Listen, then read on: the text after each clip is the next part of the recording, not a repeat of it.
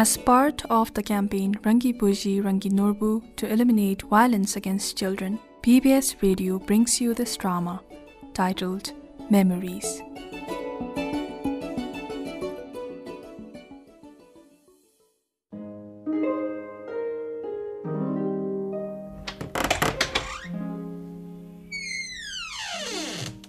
Thank you for coming here on such short notice. She hasn't uttered a word to me. I feel like she will talk to you.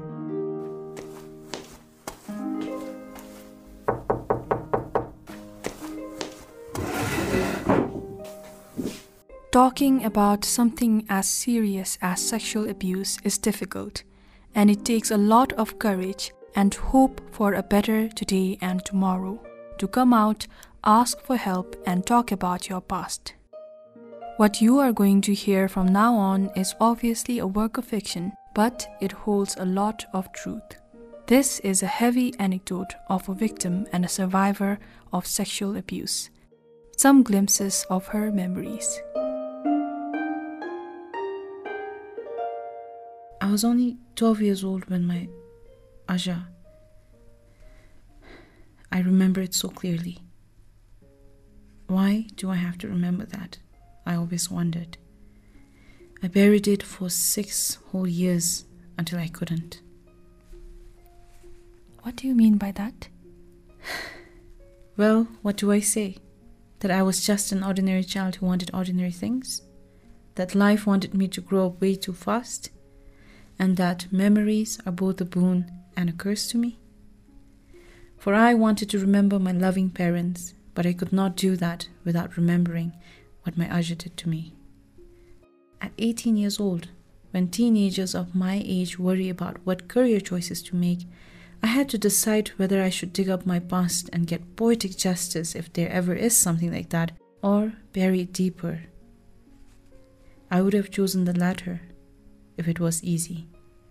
It was not, and it was affecting my life in ways that could never, ever be mended. I had to reach my past before my present, my future faded away.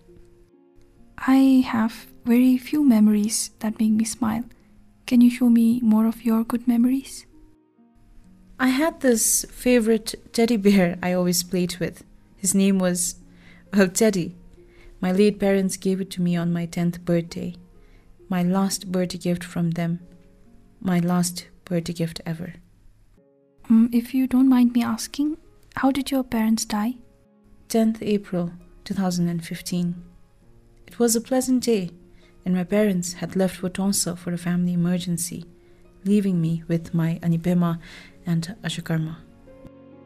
Tandin, you stay with Anipema, okay? We'll be back after 2 days with a lot of toys for you. Be a good girl, Tandin, okay? Bye. My mother always smiled the sweetest smile. She smiled with her eyes, and it was always followed by my father's endearing gaze towards her. They were perfect for each other. They were one, and together they loved me. Those memories always make me smile. They keep me going, and I think it is the reason I'm here. That one phone call changed the course of my life. Not one day went by without wishing that I could have gone with them. I thought if that accident was bound to happen, I'd rather die with them. Do you still wish that? Well, if that gives you any bit of hope, no, I don't. I survived for a reason, and I'm living up to God's bigger plan. I lived with my Aja and Ani after the accident because they were the only living relative I had. My Anilhamu was a pious woman, always prayed, full of fear. And my Aja was as wicked as one could be, always drunk, also full of fear, but he translated his fear into violence, always beat up my Ani.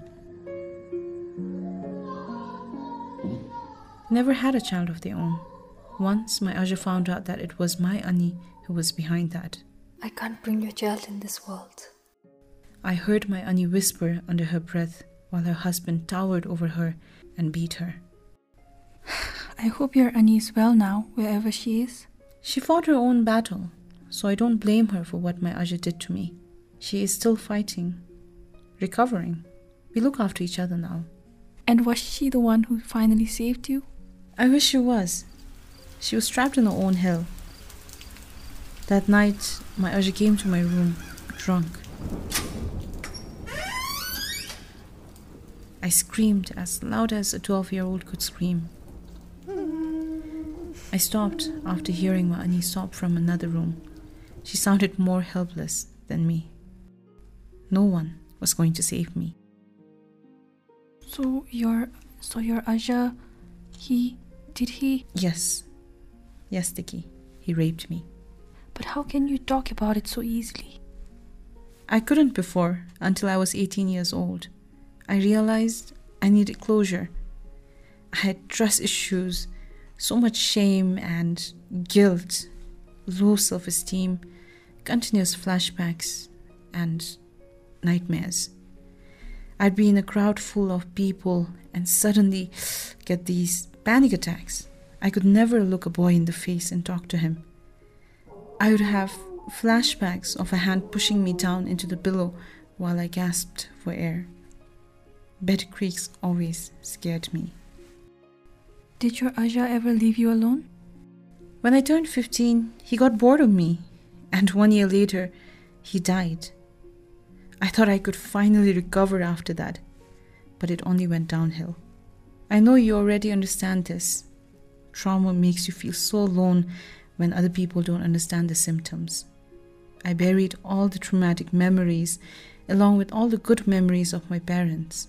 I could not hold on to the good memories without remembering the bad ones.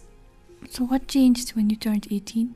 Well, Dickie, I talked and talked. I found good friends, talked to them about what happened to me in the past.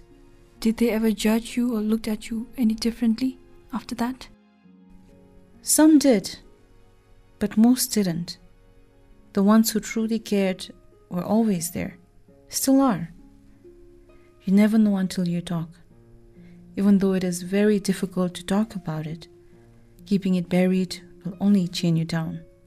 So with the help of my friends, I called Renew and got proper counseling.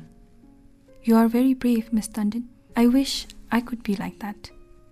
Asking for help is the bravest thing to do, and I'm so glad you called us even though you're only 14 years old, Dickie. Well, my father was getting bored of me and moving on to my brother. I had to call for help.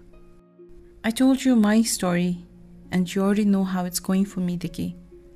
I ended up volunteering for Renew as a counselor. I get to talk with such brave minds like you and help them heal and recover just like someone helped me. Most importantly, I can cherish the wonderful memories of my parents, and all the good memories that are adding up are finally outweighing all the bad memories. So Dickie, what is your story? And what good memories are you going to make from now on? Whenever you're ready, Dickie. My name is Dickie Choden. I am 14 years old. I have a lovely younger brother I need to protect. My mother died when I was little, and my father is a monster who raped me. He is serving his rightful prison sentence for what he did. And most importantly, I am going to study hard and become a doctor and be a responsible sister. Thank you, Dickie. Thank you for sharing that with me. We'll meet tomorrow at the same time. See you then. Thank you very much, Ma'am Tandon. I finally feel seen and understood. Thank you for sharing your story as well. I hope my memories will no longer haunt me, just like yours don't anymore.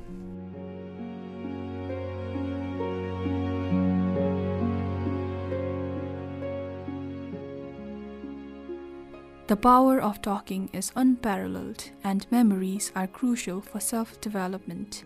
Whatever hurt you went through, whatever traumas you have, I hope you find strength to talk about it so that you can begin your healing journey.